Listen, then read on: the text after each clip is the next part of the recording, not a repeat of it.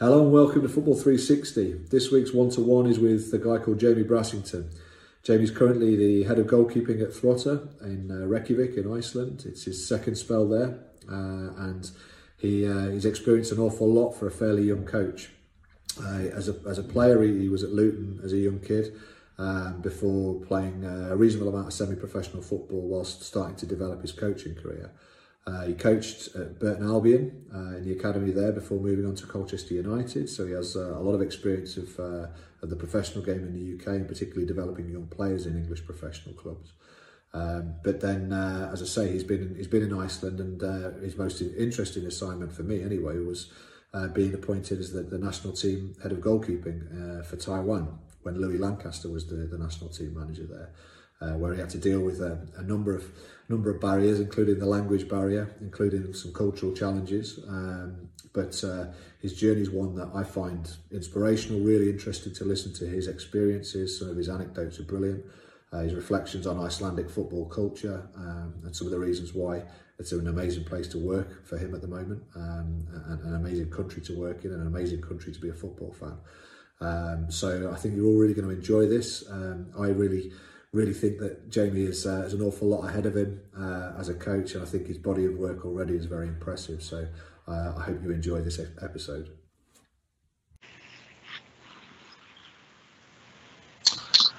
Welcome to the second edition of Football 360 for this season. I'm delighted to welcome Jamie Brassington onto the show. Hi Jamie, how are you doing?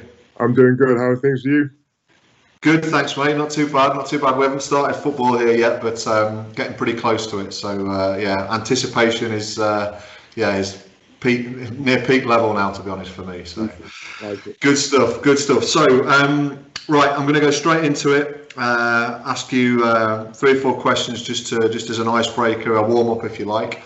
Yep. So to start off with, your favourite player ever and why? So being a goalkeeper coach, this might be a bit of a surprise to you, but Alan Shearer is my favourite player. Obviously, growing up watching him, Blackburn, Newcastle. I just used to love the way he played, and for me, he was someone I've always looked up to. So yeah, I just thought he was a fantastic role model for people to watch. Good. You're the first one to mention Alan Shearer, but I think there's pretty good reasons there, so not bad. Okay. Secondly, your favourite team ever. So not necessarily a favourite club, but the favourite team that you enjoyed watching. The favourite 11 players. Obviously, when Mourinho first went to Chelsea, enjoyed watching his teams there. It was something different for me. I think I like the way he sort of personified that team, the way they worked, what they achieved. Obviously, conceding so few goals during the season when they won the league as well. I'd say they're up there, and obviously Barcelona. During the times of Guardiola when they were winning the Champions League, I think they were just fantastic to watch. Yeah, two slightly opposing kind of styles of football in some respects, or different approaches, but appreciate them for different reasons. 100%. For me, there's more than one way to play, and I think if you're a master of either one, then you deserve the credit that you get for that. Brilliant, great answer, nice one. Okay, a little bit left field this one, but along a similar theme as we were talking there with the 2 managers. So. There are 2 teams playing in a cup final. Let's say there are 22 best players in the world. You're the chairman of one of those teams. You have to pick a manager to get you a result. So not to build kind of an ethos, not to build from kind of the foundations upwards. Literally just to take that group and have a mini camp and then win that game. So from a tactical perspective or whatever it takes to get over the line and win that game, who would you choose and why? I think I'm choosing Mourinho. He won obviously the Champions League with Porto. He's gone there with Inter and delivered with Inter. Managed the best clubs, managed the biggest players. He knows what it takes to win on a big occasion. So for me, I'm taking him all day. Love it. You're not the first person who said that, that's for sure. And with good reason. Okay, final question. Tell me and tell our listeners or something about Jamie Brassington that not many people will know. So it could be something completely left field, outside of football. Yeah, tell us something out there that's a little bit different about you. To be fair, not a lot of people know a lot about me anyway, so this should be. But yeah, from a very random point of view, I had when I was at school, I was probably like 12, 13. I actually had a story that I wrote for my English paper published in a book. So I'm Wow, theoretically a published author. Very good, very good. What was the story about? It was about Hercules. Okay. We had to make some up in just a short story, about a page long. It just went into a book with all of the kids through competition, and yeah, mine was selected to go in. Nice. Okay, so you've got something to fall back on if football doesn't work out. Yeah, I don't write that much these days, so hopefully not. Cool. Okay. Awesome. That's a really nice start. Okay, let's go into it. So, obviously, you worked in Burton's Academy for a while before going out to Iceland. Yep. I want to focus on the change that you experienced. You know, the experience that you underwent in that move, the realizations and kind of the stuff that you needed to adjust to in Ireland. We've had some great conversations over time about your experiences there, and I really want to get some of those out and share them with a wider audience, because I found them incredibly interesting. So can you tell me a little bit about, I mean, first of all, first impressions when you got to Iceland, and then how kind of life grew on you a little bit there, and how football and the changes in kind of or the differences between the UK and Iceland, how they kind of occurred to you, and how you processed that. Yeah, so I arrived in Iceland in March, and there was snow covering everywhere in the sort of 45-minute drive from the airport into the city where we're based. And obviously back home, snow, and there might be 1 inch of snow on the floor, and sessions are getting cancelled. Yeah. I was chatting with the manager on the way in, like, is this normal? He's like, yeah, we just keep going all the way through here. And I was like, okay. Got to the training ground, and I was fortunate enough, after about 10 minutes of arriving at the training ground, I was in my first session. The manager had a one-to-one with one of our centre backs who was getting back fit. At lunchtime, he come from work, and did an hour and a half training on his lunch break, and then went back to work. And so straight away for me, just the dedication of people over here towards football and their love for football was nice.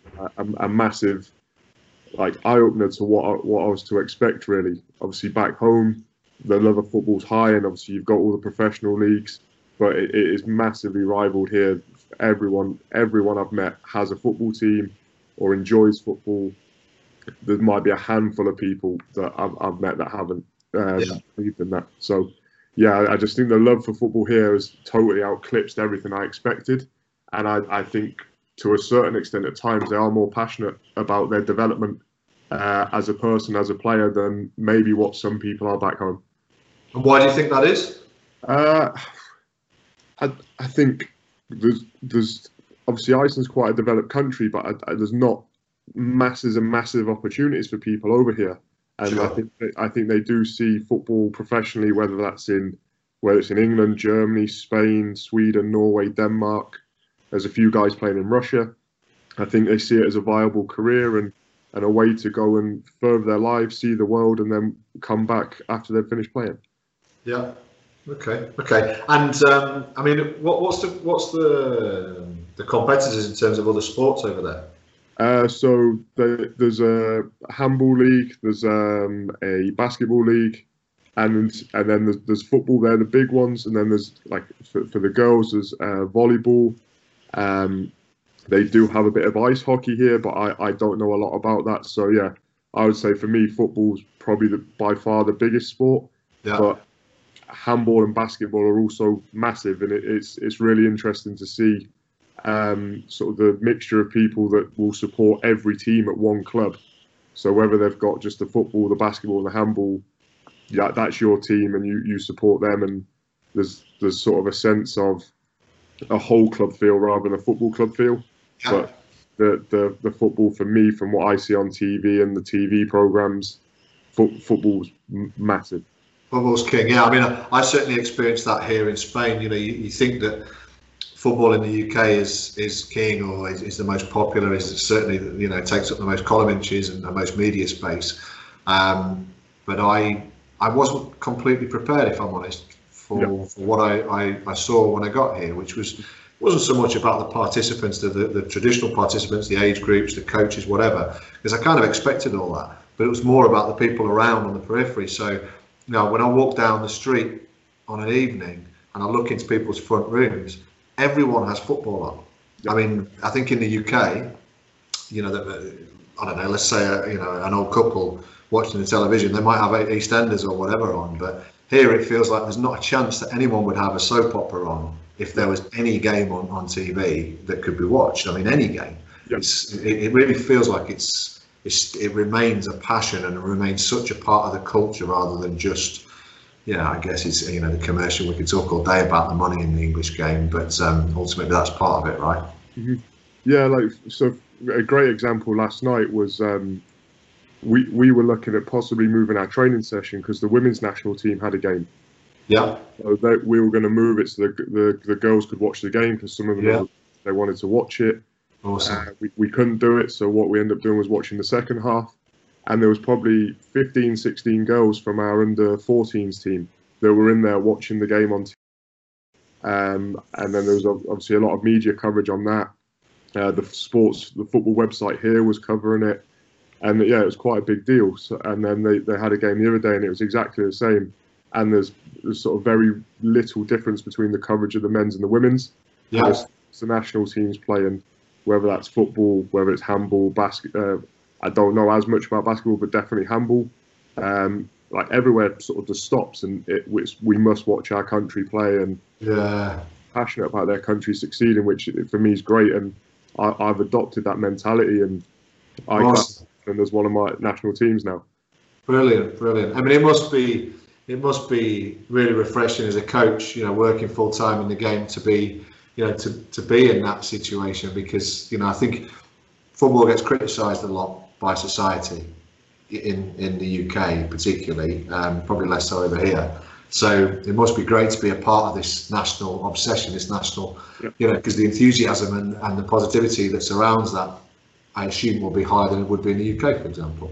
Yeah, 100%. There is football websites that will do the English stories, they'll do Icelandic stories, but it's very rare. It's constant criticism. It's more sort of positive and look at how well we're doing.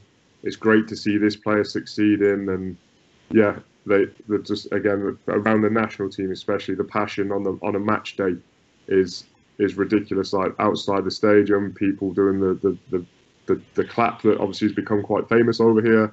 Yeah. Fans outside singing, banging drums, and there's just a real buzz around the area. The stadium's full every time they play.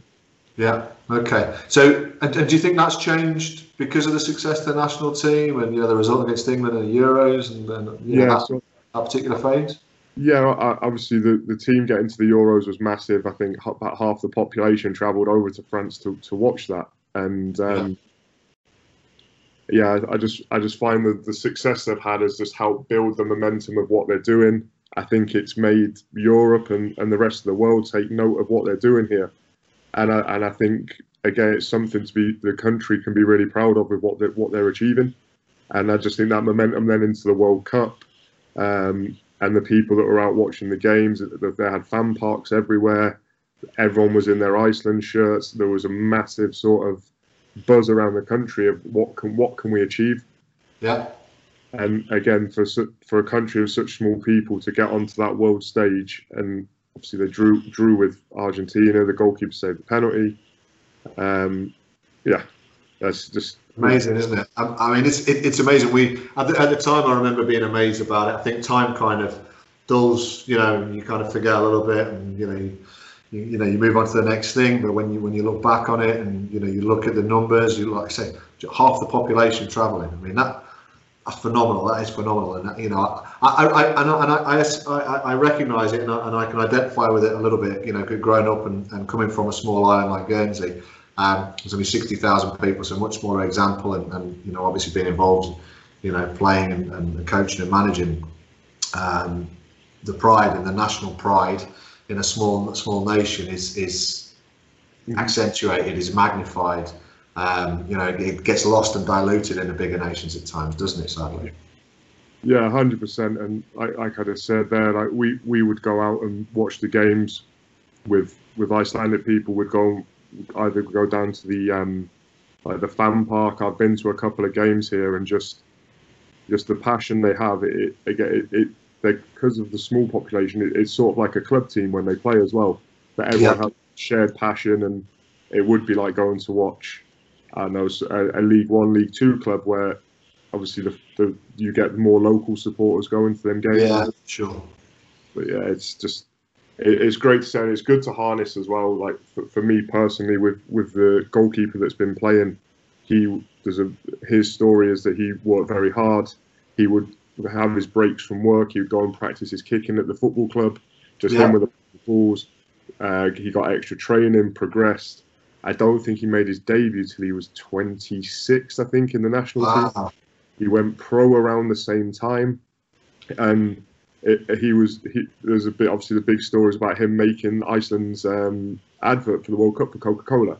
So he was doing stuff like that, and I think that's just a great example for the kids over here that actually, if you do work hard and you have a bit of talent and have a passion, then why can't you go and do it, even if it is a little bit later on in your life? Amazing. That's a great story, and it's great, like you say, for you to harness it as a coach. It's phenomenal. So, I mean, I remember reading an awful lot about coach education, the development of the coaching culture in Iceland around the time of all that success. But what's your take on it? I mean, I'd like to know, I guess, how you just talked about harnessing, which is a great word, that really fantastic culture that's been built up around the game and around sport in general. How do you think it's been done to this point? And do you think there's more that can be done?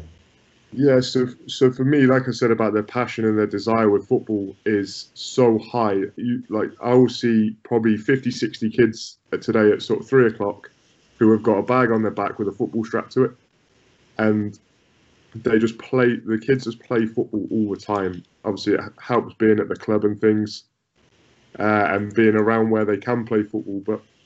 But for me, it's just the constant playing and the time and the facilities that are available to them is what has helped drive the success of development in this country.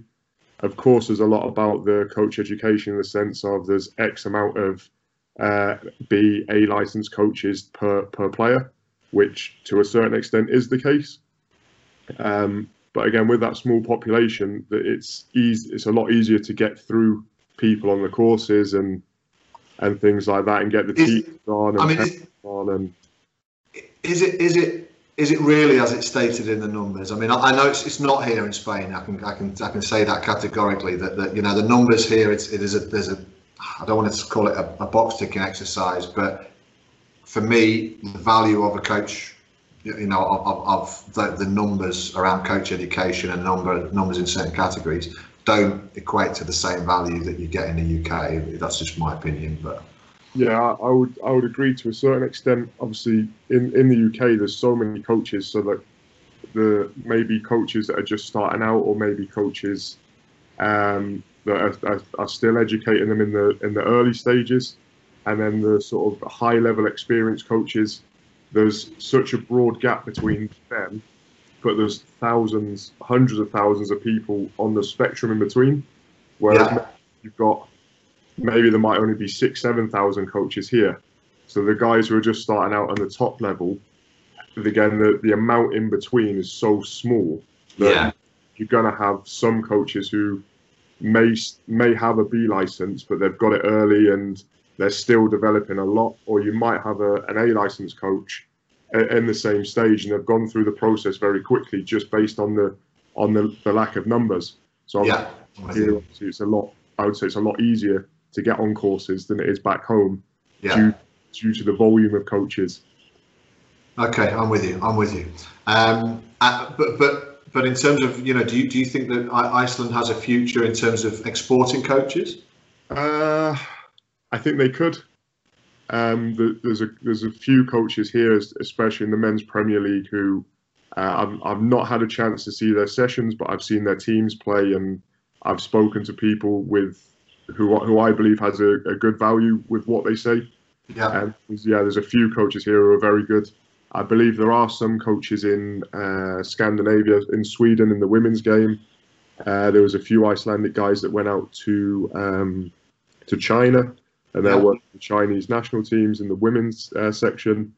The current technical director of Hong Kong is an Icelandic coach. Okay. So there are people that are making the move abroad and going away, and Cool. I think there is a chance, and they work closely with the Danish FA on their A licenses. So they're looking at other countries and how can we help our coaches to be better, to then hopefully progress to full-time roles and then progress abroad and start sort of making pathways in the for coaches as well as players. Yeah. Okay. And to flip it, how do you see the influence of British coaches over there? I mean, you're one of a small band, I would suggest, over there, and there's quite a lot in other Scandinavian countries as well. But how do you see your impact? What are you bringing to the game? I just feel like as British coaches, and the guys I know worked in England, worked in Ireland, worked in America and things, I just think it brings a little bit of a different perspective on how maybe the game's played or how to conduct training sessions. Yeah. Especially from a coach ed side of things. Sure. And then the other one for me is how can I put this in the best words possible? I just think for me personally, working with Burton and Colchester, I've had that first-hand experience of working in an academy, working with an under-23 side with players who are getting first-team games in League One, League Two.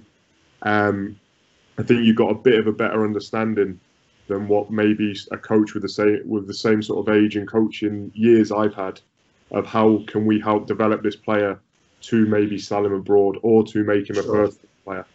Of course, as coaches here, we've worked with kids all the way through, and they're playing in the Icelandic Premier League, which is a good standard, and that's obviously a different skill set.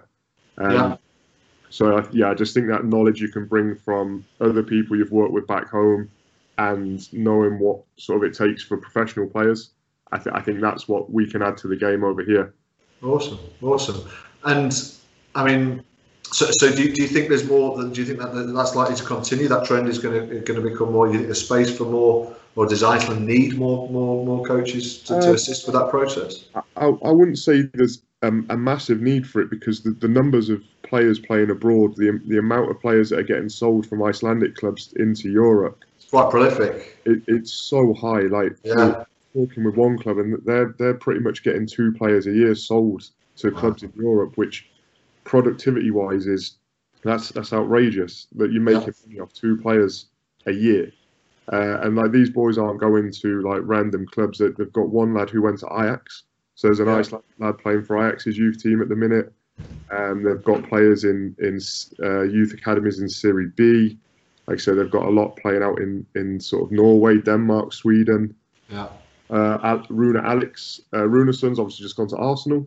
He started off playing in Iceland, so obviously, and then obviously you've got the big guys that are playing out there. So I don't know if there's a massive need for it as such, but I think it's good to have. So I think it's always good to have a mixture of maybe local and foreign, whether that's players, whether that's coaches, and I think that's beneficial no matter where you are in the world. I agree. Good answer. But that like you say, the numbers are, if they're exporting, that percentage of players out of their total pool, you've got to look at it and say they're doing a pretty good job. The club who I was like sort of referencing there, they sold a goalkeeper to Brentford. So I think that was 2018. So we actually played against him in his last game. So we played him in the first division, and then a week later he's getting his medical at Brentford, and he's played in the championship for them. He's been out on loan. And so it doesn't matter what position they're playing, doesn't matter where they come from, whether they're from the city, whether they're from a small town, the players are getting opportunities, and that's a credit to the clubs and the players themselves for what they're doing. For sure. Cool, great stuff. Okay, I want to bring the conversation on a little bit to specifically goalkeeping, because you're the first goalkeeper that we've had on here. I know I came to you a few years ago and asked you for a little bit of help with goalkeeping topics and integration of goalkeeping into training sessions, not having a specific goalkeeping coach at the time working with me.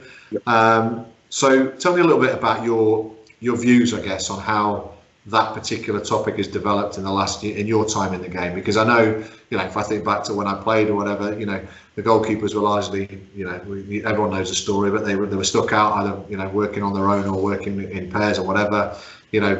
pretty much left to their own devices, and then brought in when either shooting or crossing or some activity that they could get involved in, and they would play an active part in, actually started. And these days it's a lot different. You certainly opened my eyes a little bit a few years ago on that. So tell me some of your views on that, and how do you see it kind of being applied? So like you're saying, well, I remember when I was younger. So when I was sort of first starting off, when I was 6, 7, 8, 9, 10, that finding a goalkeeper coach was nearly impossible. It was only the professional clubs and the academies that had them, and maybe the odd guy here and there. And I used to go to a weekend down in London and do a 3-day training camp, so I could get some goalkeeper training for the year. And that was always the highlight of the year for me, was 3 days of training, so I got to practice what I needed to do.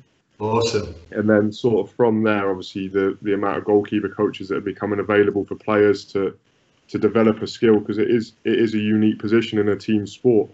Obviously, if you're a right back and you're controlling the ball, it's no different to if you're a goalkeeper or you're a striker. So there's that bit stays similar whether you're an outfield coach or goalkeeper coach. But then obviously adding the elements of catching crosses, saving shots, distributing your hands, it's so different that you do need extra time, and you do need people with that area of expertise to step in. And so that side of things has grown a lot, as you just mentioned there, from back when you remember. But over the last sort of maybe 4 or 5 years for me, the value of a goalkeeper coach in terms of their opinion on players or on tactics, or how they can be utilised in a training session to work with the goalkeeper, a back four, maybe the midfielders, whether that's an in possession topic, an out of possession topic. That's just grown rapidly, and for me that's a great thing. So I've never wanted to be labelled as just a goalkeeper coach. Sure. I think because you go through your outfield qualifications at the same time, you watch football. A lot of people have played outfield. A lot of people have played in goal. I just want to be seen as a football coach, and not. I don't want to be seen as a striker coach. I don't want to be seen as a midfielder coach. I don't want to be seen as an outfield coach. I just want to be someone that can add value across the board, and because maybe you're the head coach, I'm employed as your goalkeeper coach, your assistant coach, whatever label you want to give it. But maybe you can connect with one player extremely well, but maybe another player you don't connect with as well, but I connect with him or her, and I can then maybe drip feed information in another way to them to enhance their performance, and then together we create a good team. I think that's the word I would use, would be a coaching team. Yeah. It's no different between a goalkeeper's connection and a centre-back's connection. The staff have to be on the same team and on the same page as well. Yeah, I'm with you. Yeah, I mean, I think, tactically, Nagelsmann says something along the lines of, he only believes that maybe 30% of the game of management is tactical. It's the rest of it is about human emotion. And as you say, from a goalkeeping coach, I mean, I know, looking at goalkeeping coaches that I've worked with, both from a coaching perspective as a player, some of them were very quiet in the background, and some of them were very prominent because they have big personalities, and they made a big difference in the dressing room, particularly, if not quite so much on the training ground back in those days. So I can kind of identify with what you're saying there for sure. But I mean, in terms of, you talk about yourself being a coach, across, more of a generalist coach rather than just a goalkeeping coach. I mean, are you applying that in different ways at the moment? I mean, are you doing very technical stuff one day, and then another day you're doing something more generic? Yeah. So for me, it depends what team I'm working with and what age I'm working with. So sure. with the youth players we've got at the club, then I will give them their specific goalkeeper coaching. And work with them and sort of liaise with the head coach and their assistant coach on how they're performing in games if I don't get to see them play. Okay.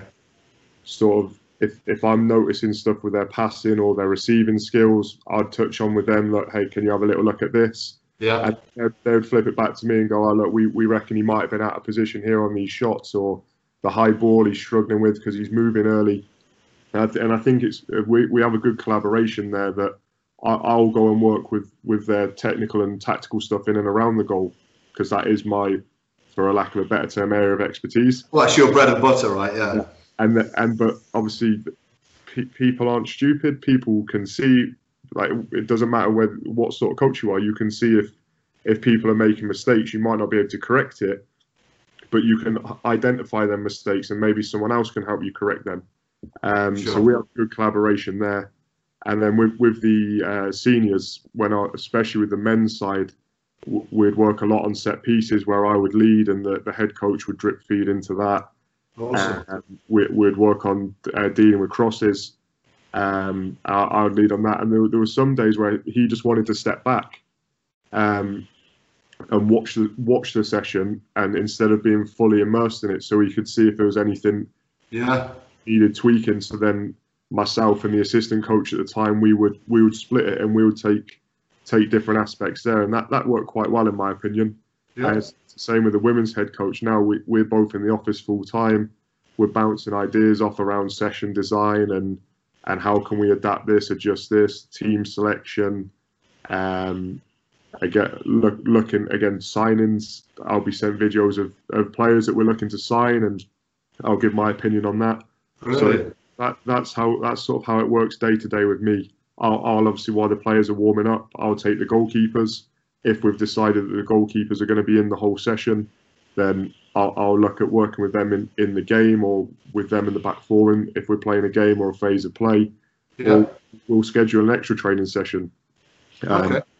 Like the girls here for us are excellent. Like some days, if the men have got a game and we can't get on the pitch, they'll train at 6 o'clock in the morning before they go to work and before they go to school.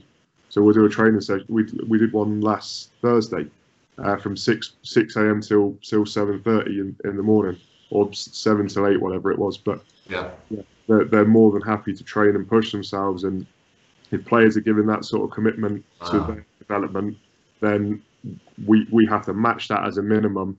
And I think collaboration is the best way to get there. Awesome. Wow, that's amazing.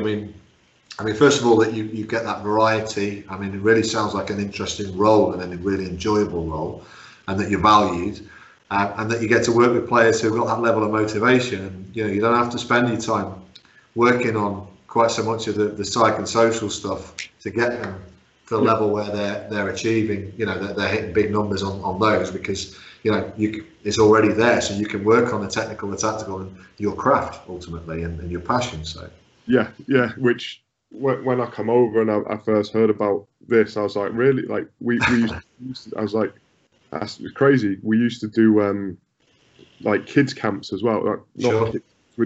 We'd have players come in, and this would be maybe April, May time, so that they're still in school. And for like 3-4 days, we'd put a little session on at sort of 7 o'clock in the morning for an hour.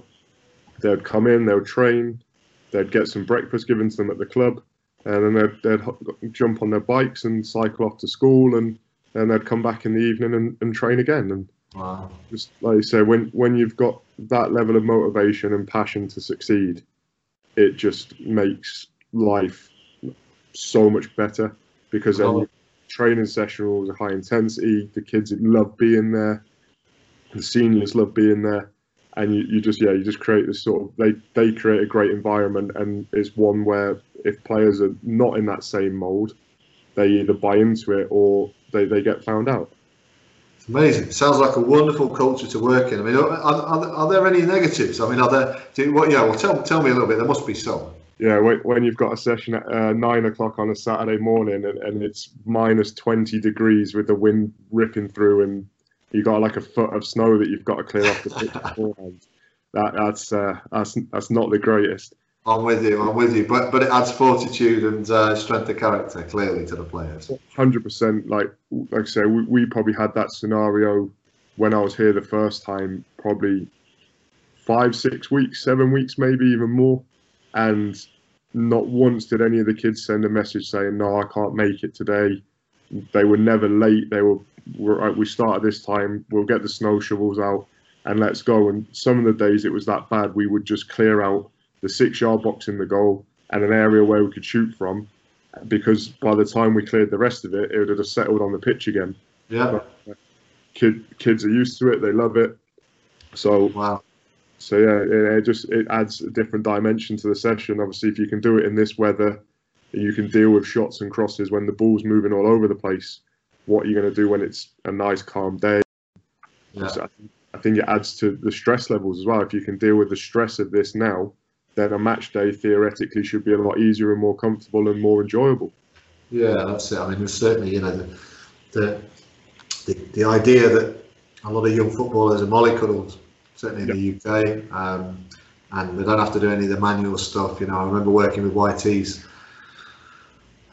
18, 19 years ago. I'm just checking the year, a long time ago, and them doing the jobs and them getting a fairly harsh experience at times certainly gave them a level of resilience that you don't get in modern players. And I know that's society, but it sounds like the balance might be about right over there, because that hasn't all gone in terms of the menial work and the expectations and the responsibility of everyone digging in for the team and digging in for whatever jobs need doing.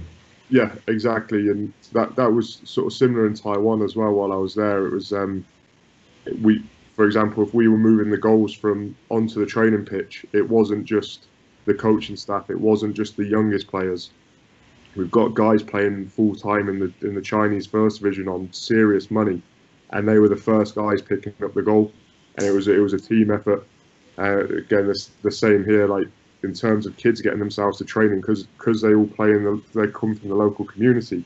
You come down to my training ground on a summer's day in June, July, and you'll see like 150 bikes where the kids just cycling. They get themselves to the football pitch.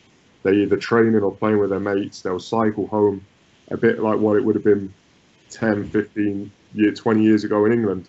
They've got that culture here. The kids will walk from school to the football pitch. They'll bring their own football so they can play until the time the session is.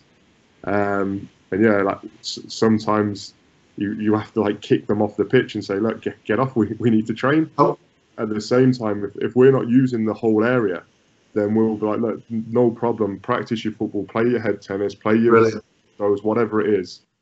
Here, it's not a problem, but we'll need this area in say 40 minutes. And the kids are like, yeah, no problem, thank you, and they really appreciate that. But the facilities it'll be unlocked from it could be unlocked all the time over the summer, 24/7. And the kids will just turn up at sort of 6 o'clock, 7 o'clock, 8 o'clock in the morning. We'll just start playing, and there's none of this like back home where the pitch is constantly locked and you must pay 50, 60, 70 pounds to get on there. Yeah, it's just come and play, but understand that there are sessions on here, and you will have to move when the session's on. Yeah, and it's just common sense, though. It's just a common sense way of doing it, isn't it? And, I mean, clearly you're working with kids who are, respectful enough to work within the boundaries that you set, so that you can get the best out of the facility that you need, because it's got to be the priority. But why not let the kids knock about on there? I mean, we want to engender a love in the game, and we want to help them prosper. Then it doesn't make sense, does it, to lock, to put locks on the gates, particularly when you've got 4G, 3G pitches that can take the hammer. I understand, on a decent turf playing field, then fair enough, but it's a different kettle of fish on artificial grass. Yeah, exactly. When it would have been not last week, the week before. We had a sort of the coaches had a week off because of most of the youth seasons had finished. So like the kids, you can have a week off and do whatever you want. 3 o'clock, look out the window. What's going on? There's a 10v10 game. Kids have set the goals up on the pitch, like halfway across, playing in the half horizontally. I think there was about 14 lads, 6 girls, and they just split the teams up and they just started playing, and no one cared who was on what team. I think they were about 12, 13 years old, and they just went and played. And I was laughing with the women's manager, like, why are we actually here if the kids just do it anyway? They're probably having a better time than half the things, and they're going to learn so much, because they don't want to be rubbish in front of their mates. They want to be the best player, because if you're the best player, you usually get the most friends. People want to pick you first. And you're well liked.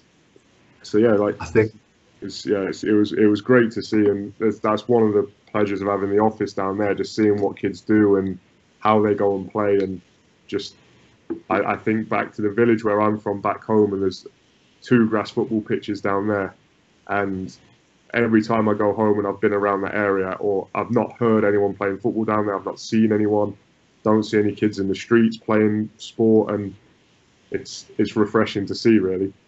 Yeah, definitely. I mean, you're going to make a lot of people jealous listening to this, because there's a lot of coaches who are, just crying out for, an environment that enables kids to do that, but B, the kids who have got that passion to do that and that love for the game that's, perhaps, society these days stifles a little bit. I mean, what about the video games culture there? Is that an issue? Oh, all I ever hear the kids speaking about when I'm walking around in my very limited Icelandic is Fortnite and TikTok and all this. So they're no different to any kids anywhere in the world, but it's just the easy access from living in the local neighborhood. And again, the culture here for me on a whole is eating relatively well, exercise, being with your family, taking advantage of being outdoors and in the nature. And obviously, in the winter we might only get 4 hours of sunlight.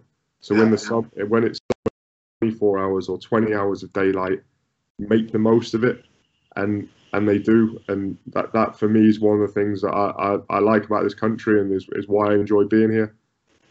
Good. Oh, that's brilliant. Absolutely brilliant, mate. Really, like I say, I'm quite jealous, to be honest, because it sounds like you've got an awful lot of ticks in the right boxes over there. It sounds amazing.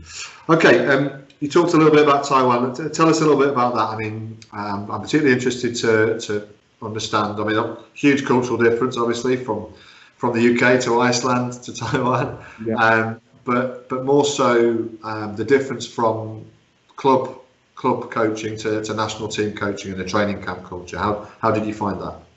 Yeah, so like you said, the culture was a big shock. The furthest east I'd ever been was I had a week in Turkey on a training camp. So we were in the hotel, we'd go to the pitch and train, back to the hotel, gym session or a meeting, and we might pop into the town and have a meal in a restaurant somewhere, and that was it for a week. And so yeah, going over there was, again, it was a 16-hour flight, 8 hours into Dubai, 8 hours into Taiwan, which was a shock for me. The longest I've been on a plane before was 5 hours.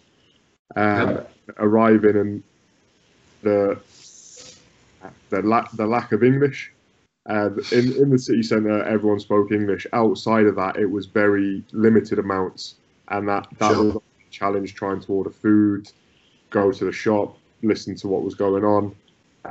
So you had that to deal with, and then see, as a national team, you only get together international breaks, which are March, June, September, October, November. So you only see the team for probably 2 weeks, 10 days, maybe 5 times a year.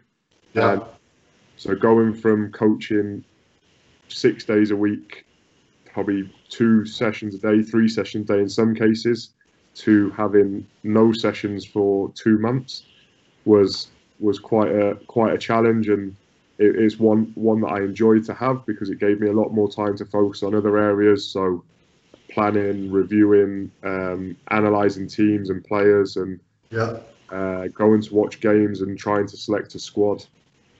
From that point of view, was something very different. It was good to have. And then, like I say, with the planning, you would only get maybe 3 or 4 sessions. So your planning and your session content, and how much you kept the ball rolling, and how much tactical advice you were getting across, and things like that, had to be spot on. So for me, it helped me that way, in terms of I wasn't just going from day to day to day, putting sessions on, and just going, well, some days you might, we'll just do this because it might be convenient. There, you don't have convenience. You have to nail it, and your session has to be spot on. And we're players who are competing at the highest, in my opinion, the highest level of the game. To represent your country and play for your country means it doesn't matter whether you're from England or whether you're from, if I take a small population like Iceland, it doesn't matter where you're from, you are still the best person in that position in your country. Yeah, massive privilege, That's an achievement. And playing against a team like Australia, who have got Premier League players playing in them, if you're not preparing, you're going to get beat 12, potentially 13, 14 nil. Not even going to get a shot on goal, not going to get out your half, whatever it might be. So I think they were the biggest differences of going in there. But the hardest one in going the other way would be connecting with players. Yeah. You don't see them very often. You're not with them in the morning. You don't see them at breakfast. You go, hey, how's it going? What are you up to? You just see them maybe at a game, and then you see them on camps, and that was why was that? Why didn't you get more downtime with them? Because obviously they were training with their clubs. Obviously, if we were going into clubs and it looked like we're favouring clubs, then obviously that's not a good position to put yourself in. I was quite fortunate because again, working there with Louis was excellent and his ideas were very good, and we come up with the idea to go into every club, or at least offer every club my services to coach their goalkeepers, because goalkeeper coaching over there is what England was like probably 30 years ago. Okay. Very, very few goalkeeper coaches. So we provided an option for every Taiwanese Premier League club that I would go and do a session and make it available for every goalkeeper from the league to attend. Okay. So I managed to build my relationship that way. Obviously, occasionally you'd go out and have maybe a meal with some of the players. But when we've got sort of, we had a boy playing for Crystal Palace in England. We had a boy playing in Canada. We had maybe 3 or 4 players playing in China. So it's not like you can just go and meet with them. So it was stuff on the phone. And no, but on the camps, was it more of a holistic kind of, you get the group activities? On the camps, obviously, it was a lot different. So, like, when we went down to breakfast, you'd see the players at lunch. Sure. We'd have individual meetings, group meetings, and stuff like that. But it's just nowhere near the same exposure you get on a day-to-day basis. Obviously, if you're working professionally at a club and things like that. Like I said, even if you're working for a grassroots club, you'll probably see your kids 2-3 times a week potentially. Yeah. But that's every single week of the year. Yeah. So you can build them relationships, and you have a lot in common. The language barrier as well was also an interesting one. Yeah. I mean, that it feels to me like that would have been a bigger one, really, because to connect, I mean, language is and verbal communication is so important. If time is limited, if time isn't limited, I mean, like over here, for example, when I'm coaching, I speak some Spanish, but certainly in the early days when I didn't speak any or very little Spanish, I couldn't have built a relationship with a team. I could go and technically deliver a session. Yep. But if I had to influence the people, you need more time to be able to do it. And my assumption is it'd be the same. Yeah, for me, it was exactly the same. Obviously, when you're out on the grass and you're doing the session, and if the session's enjoyable and you're having a little laugh or something funny happens, someone scores a decent goal and you start cheering, celebrating, that it doesn't matter what language you speak, everyone knows what that is. You can build a connection that way, which was good. But obviously, at times, I would be trying to have a conversation, or Louis would be having a conversation, and we would say what we need to say, and then the translator would then translate it, but maybe wouldn't say it in the same tone or like whether we was excited, angry, whatever it might be. It would just be, right, I'm just going to translate word for word. So the player would be sitting there, they'd listen, they would then say what they've got to say back, and then it would translate it, and obviously takes twice as much time as well. So you might have 10-minute, 15-minute slot to talk to that player, but you're actually probably only getting 7 minutes of conversation in. Yeah, for sure. No, I mean, it's such a good point there. It's never really occurred to me. It's fairly obvious, but like you say, the tone of voice and how you want to deliver it. With a translator, I hope that the best translators out there, maybe Mourinho did this for Bobby Robson as an example. If he's going to deliver something with gusto because he's not happy about something, or he wants to fire a warning shot across a few players, then there's absolutely no point in doing that if the translator's completely deadpan and, as you say, just literally translates it without adding emotion. Yeah, exactly. And one of the good things we did as well, and obviously Louis and I spent a lot of time together over there, and we managed to talk a lot of football and about plans, and we would speak with the translators. Their English was fantastic, and we would just be like, look, if we shout, we need you to shout. If we saying it in a joking manner, we need you to do that as well. Good. We would have conversations and maybe run through our sessions with whoever we were working with, so they knew what we were looking to get out. they knew what we were going to be doing next, and if they had any questions about what we were doing, they already knew what the answer was. So it weren't like in the session you would say, right, we're going to do this. What about this bit? They knew what was going to be happening, and yeah. So the basics they were able to deliver themselves. So just lose any confusion, and yeah, because that was the main thing. Obviously, when you're dealing with high level players, you need to know your stuff, and two, you need to keep them engaged. You need to keep challenging them, and if communication breaks down anywhere, then people start losing focus, and then you could potentially lose credibility. But unfortunately for us, I thought we dealt with that very well, and yeah, but the time over there was very good, and the goalkeepers, my Mandarin got a little bit better. I could say I could instruct a few things, and the goalkeepers' English improved as well. And between the 4-6 of them that we would have coming into the camps, they would be able to piece together everything that was going on, and it got to a stage where we probably only needed translation for maybe key tactical details, whereas demonstrations were good. Getting them to observe each other worked, and it was just a lot of different coaching methods that you may not use if you speak the same language fluently. Yeah, it's a great challenge. It certainly stretched me, and I think it's, I think any coach to get, not saying you need to go and work in another country to, permanently and change your whole life, but any coach to go and try and do a little bit of coaching in another language and then have to rely on non-verbal communication and other kind of little tactics that you might be able to deploy to get your message across and to affect the players and to get some progression for the players I think it's a huge learning tool, a huge opportunity. So you talked about Louis Lancaster there, obviously working with Louis with the Taiwan national team. Yep. If you had that time again and you were in the hot seat and Louis, you were in Louis' role, how do you think you would structure it, given that, because your work day to day in Reykjavik is long term? You're looking at player development medium to long term, really, aren't you?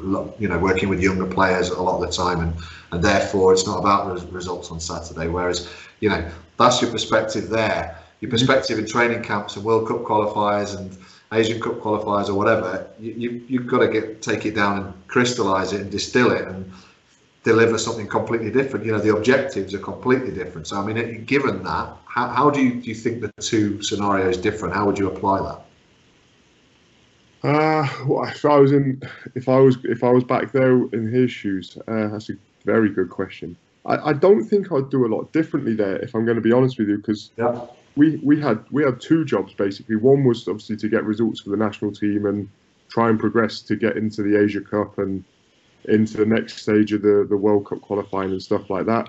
And the other job was to develop the players, because obviously Taiwan is ranked, I think we were 125th or 26th when we were there, so obviously quite low down in the rankings. So we still had to develop players and work on the coach ed side of things to try and help coaches develop and to sort of create a pathway for the youth national players and to liaise with their coaches and try and come to a common goal about raising the profile and the I get it. So it's slightly more, a slightly bigger role in terms of guidance, for a nation rather than just a group of players and results. Yeah, exactly. So you take someone like Gareth Southgate, for example.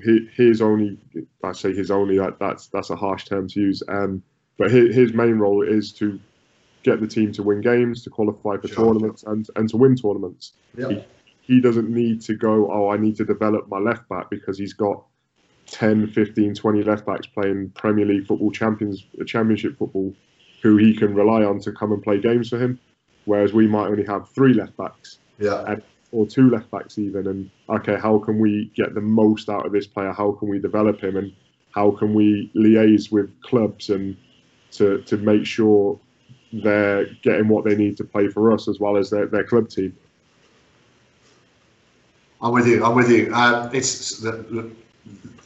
For me, I look at it and think, certainly from experience working with a smaller nation in Guernsey, but the challenge with that, I think, is if you try and coach and you spend too much time on coaching and not enough time on clarity of message, clarity of game plan, and understanding, then you know the balance is difficult to get right. I guess is what I'm saying. Yeah, 100% agree with you there.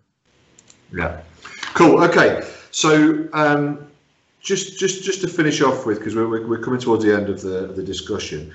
I mean, you must be one of the most adaptable coaches out there. I mean, you know, there's some great work being done by British coaches in lots of different nations around the world, and luckily they're getting more exposure and more, you know, their learnings are being shared, you know, far and wide, which hopefully that, you know, this will add a small piece to that process. But yeah, such an adaptable kind of guy, given that you've worked from the Far East, you know, to Scandinavia. What are the key learnings for you? What do you think the difference has made? What do you think that experience has? What difference, sorry, do you think that experience has made to you if you compared Jamie Brassington, who's travelled the world and you know, delivered in different languages, different cultures, and so on and so forth, to Jamie Brassington, who could have stayed with Burton Colchester, you know, in the academy system, and no doubt had a great experience, and perhaps possibly even had a higher profile in certain circles. How do you compare those two, and how do you feel about that? I had a conversation around this sort of the other day. I think it depends on like who the person is that's doing this. So for me, a coaching abroad was always something I wanted to do, because I like to learn new things. I like to visit new places. Yeah, part of a different culture. Because at the end of the day, football's football. Wherever you play, whoever you work in, it obviously is 11v11. Whoever scores the most at one end and stops them at the other is going to win games. Yeah. So on a purely football point of view, for me, it's not that different. Obviously, the standard of player or the standard facilities does change, but I just feel that it's like you said. I think adaptable is the big word. I feel that if you throw me into an environment, whether it's with a group of novice players or senior players, who might have 100 international caps, for example. I just think what you learn by coaching different people, how you can adapt to that situation, how you can identify their needs. I think my ability to do that has got a lot better than what I think it would have if I'd have stayed at home and followed that academy path. Working with seniors was something I've always wanted to do, but in the most sort of professional environments I can. And obviously the opportunity of working abroad adds to that value and adds to that opportunity. So I think me sort of being able to follow what I want to do was is how that's helped me as well. And I would say it's made me a lot more happier than doing my coaching and stuff. Yeah. I was at Colchester. I was enjoying my job. I was working with great players. The staff there were excellent. Yeah, I've learned a lot. We had a great blend of just people who had come purely through the coaching background and just played sort of grassroots football, never really played any senior semi-pro stuff. We had guys that were scholars at the club who then dropped out of the game and come in coaching. We had guys who had won championship playoff final. We have guys that have played in the Premier League for many different managers. We had guys who played for their country. We had guys who played in European competitions. So sort of that blend of people and that sort of wide range of experiences, that was a massive help. And that sort of that was probably the biggest thing I missed moving here, because the experience of the coaches were very different. But yeah, their different experiences again was something I could learn from and take from. So I just feel that again, the amount of people that I've met and that again's opened up my eyes to different ways to work, different ways to connect with players, stuff that might be seen in England as, oh no, that's a big no-no, you can't do that. Here, for example, it's no problem. Asia was pretty similar as well. Like Taiwan and Iceland are very similar, but and I know that sounds a very strange thing to say. But yeah, so going from there, the transition and sort of what I could pick up from there has just accelerated my learning to a level that maybe it wouldn't have happened if I'd have stayed. It might have, I don't know, but yeah. Like I said, I think that the most important thing for me was being happy, and if I'm happy, I'm going to be giving the best every day to the players I work with. because they're the people that matter the most. Yeah, I'm with you. I mean, you come across as a much more assured coach. I think in the time that I've known you, what you've added and the confidence that you have, because it translates into confidence, I think, doesn't it? You've coached all over the world, you've coached in different languages, you've coached at different levels, World Cup type stuff all the way down to an under 11s game on a Sunday morning, whatever, both of which are equally important in different contexts. Yep. And yet it doesn't really mean that there's anything should hold too much fear for you, whatever the future holds for you. No, I agree with that, and I think I don't like using the term lucky. I've been fortunate for opportunities that have come my way, but I think you make your own sort of fortune. And like when I went out of college back home, I was working 2 days a week part-time there coaching, and then I got another part-time coaching job and another one, sort of working 3 part-time jobs at one time. Yeah. Then I know how hard you've worked, for sure. Going full-time at the college then and progressing on. There was days where I'd leave my house at 9 a.m. and I'd get back at 11 p.m. And that would be, I'd do say 3-4 days like that coaching and 2 days like that training and playing myself. Yeah. And I just think all them opportunities that I opened myself up to has then allowed for this sort of life and being able to experience what other countries have and what other football's going on in the world. And if someone said to me, come and coach our under 9s, no problem. I'd be more than happy to if I'm around. And I would actually, coaching a group of 6-year-olds, I would find more scary than going to work for Barcelona or someone like that. I am with you 100%. I mean, seriously, that's Lions Den stuff for me. That's a real challenge, and it takes a particular skill set, and doing it can add layers to your coaching capability, without a doubt. 100%. The biggest thing I've found for me in football, and like you say about confidence and stuff, and there's a reason why people play football and they love it, and it doesn't matter if they're 6 or 36 or 96. They love it because that's the game they fell in love with as a kid. Yeah. And again, stealing this from Louis, we were always looking at, can we bring out the kid in everyone that we're coaching? Right. So that for me is why it maybe come across as confident. I don't know. It's just I just treat the young ones like the adults and the adults like the young ones, and find that happy balance. And it seems to work so far. So we'll keep running with it, keep learning, and seeing what happens. Well, let's say, if I may be so bold, you come across as very confident in your own skin without being too confident, without being cocky or whatever. Just like I say, assured is the word I would use. And as I say, I think back to conversations and spend a little bit of time with you a few years ago, and I see growth and like I say, those layers and that confidence that it brings because of all these amazing experiences. So more power to you. And wow, you're still pretty young, so there's an awful lot more ahead for you. I mean, what are your aims? I know you've got a great gig and a fantastic place at the moment, but what do you think you might fancy doing and turning your hand to in the future? So I've obviously there's stuff that I want to achieve in football, and that's obviously going through.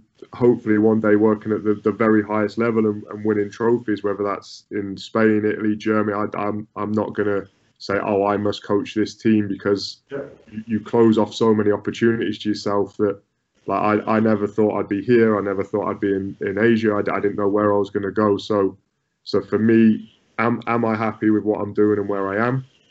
If I am, that's great. Have I got the ability to help players achieve their goals? Because like I said earlier, that at the end of the day, that's why I coach. I don't coach for me, I coach for them. Can I give them that experience or facilitate something where they can strive to be the best they can be?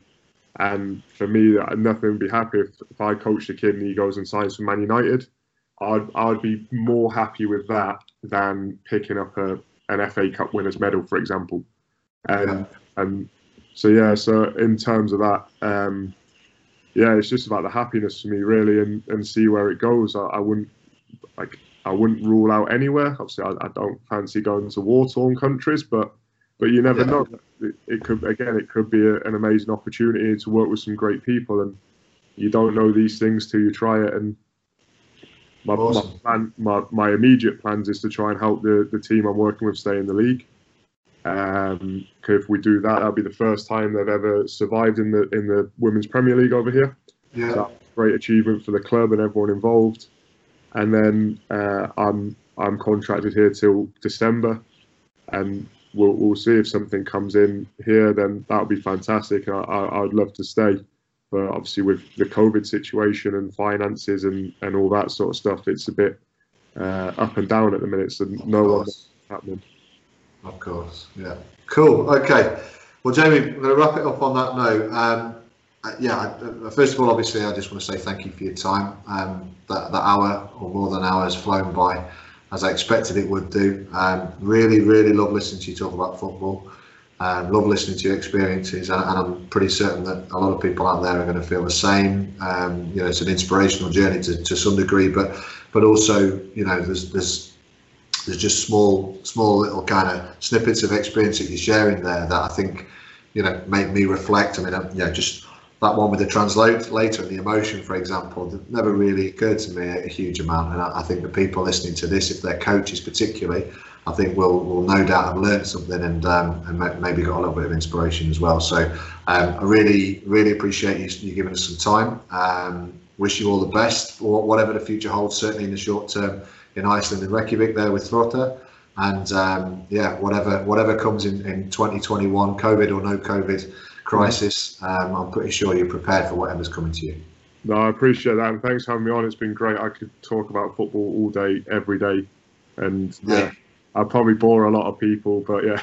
Well, listen, kindred spirits, mate. We've done it before, and I'm sure we'll do it plenty in the future. But I think to share some of that with the people who tune into this, I think it was something I really wanted to do, and I'm really pleased that we've done this, and I'm looking forward to how it's received. No, happy to help, and again, if anyone wants to get in contact about this, then see social media, email. I'm a big believer in answering people that send messages, whether it's yes, I can help, or no, I can't. And so if anyone does enjoy it that much and wants to talk further, then feel free to get in contact. Top man. Well, you heard the man. So go on. I hope people take advantage of that opportunity. Yeah, happy to help. Good man. Good man. Okay, Jamie, all the best, pal. Thanks so much. Cheers. Thank you. Take care, pal. Bye-bye. Bye.